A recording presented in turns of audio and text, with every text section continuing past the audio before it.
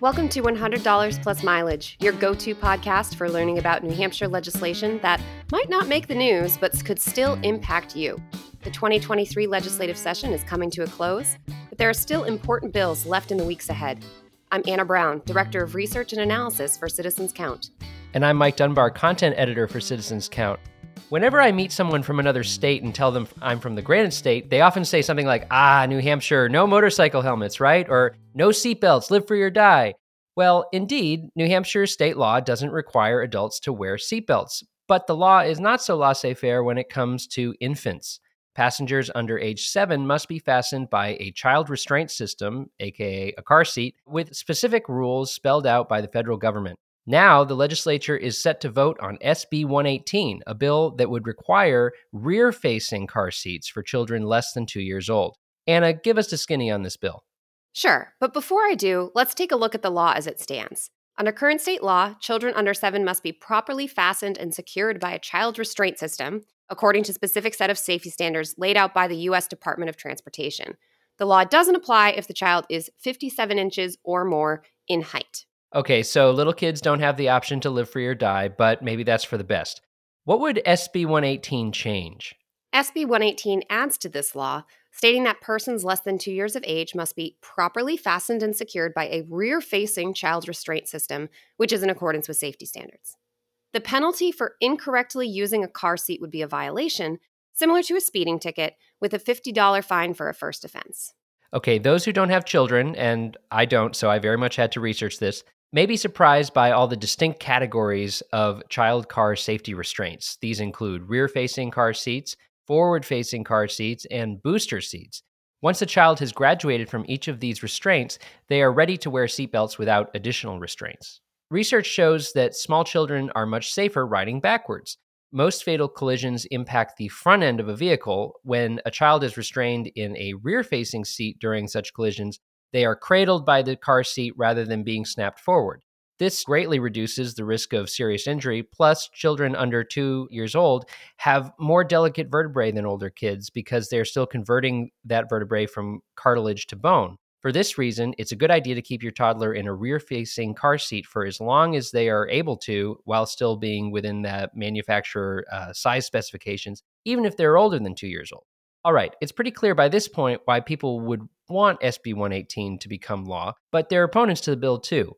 Let's talk about some of their arguments. Absolute opponents. This idea has actually come forward a few times, and so you may think, wow, the science seems to be settled, but as always, there's a debate about, all right, science, yes, but what about the law?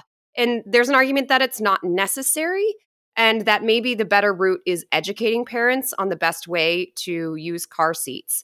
There isn't clear crash data on injuries and car seat use for children in this specific age group in New Hampshire either. So some feel that SB 118 is a government solution where there may not be a significant problem in New Hampshire. Others worry about the added expense for poor families. While convertible car seats that can face front or rear can eliminate the need to purchase a special car seat that's just for these first 2 years, rear-facing car seats are bulky and might mean larger families have a hard time fitting their kids into smaller cars. And ultimately, opponents of the bill feel that Granite State parents should be trusted to keep their children safe. This bill was voted ought to pass by an 11-9 majority of the House Transportation Committee. Now it will go to the full House for a final vote. You know the drill, New Hampshire. Do you have an opinion on how your representatives should vote on SB 118?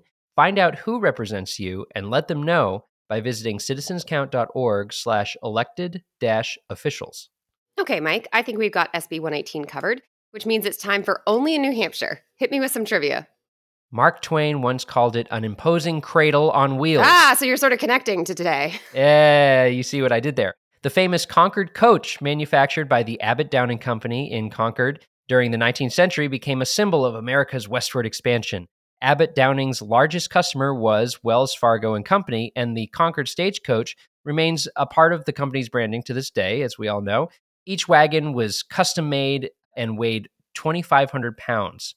Their innovative suspension system set them apart from the conventional steel spring suspensions of the day. A pair of bull-hide leather braces held the carriage, allowing it to sway gently from side to side over rough terrain. The cabin could seat anywhere from 6 to 12 passengers, depending on the model, and was driven by a team of 6 horses. Today, members of the Abbott Downing Historical Society help preserve the legacy of the Concord coach through education and restoration projects. This is incredible to me because I definitely would not have pegged New Hampshire, of all states, as having a real big piece of that sort of westward expansion mythology. But Concord coach literally conquered New Hampshire. I thought it was, maybe related to, I don't know, Concord grapes. I'm trying to think of something else that Concord is named for, and nothing is leaping to mind except grapes. Yeah, exactly. It felt like one of those trivia facts that, like, if you've heard it before, then you're going to be like, oh, come on, this one, everybody knows this one, but actually not. And I remember finding out about this and being like, oh, seeing the Wells Fargo logo and everything and being like, there's a little bit of New Hampshire there. That's so cool. We just like to infiltrate everything and just make it a little Granite Statey. That's exactly right. Well, with that, we're going to wrap up this episode of $100 plus mileage, but you can find more information and episodes at citizenscount.org. We'd also like to thank Franklin Pierce University for producing and the Granite State News Collaborative for hosting. Our theme music is composed by me, Mike Dunbar. Lastly, we thank you for giving us a listen and thinking about how you can be part of what makes New Hampshire by the people, for the people.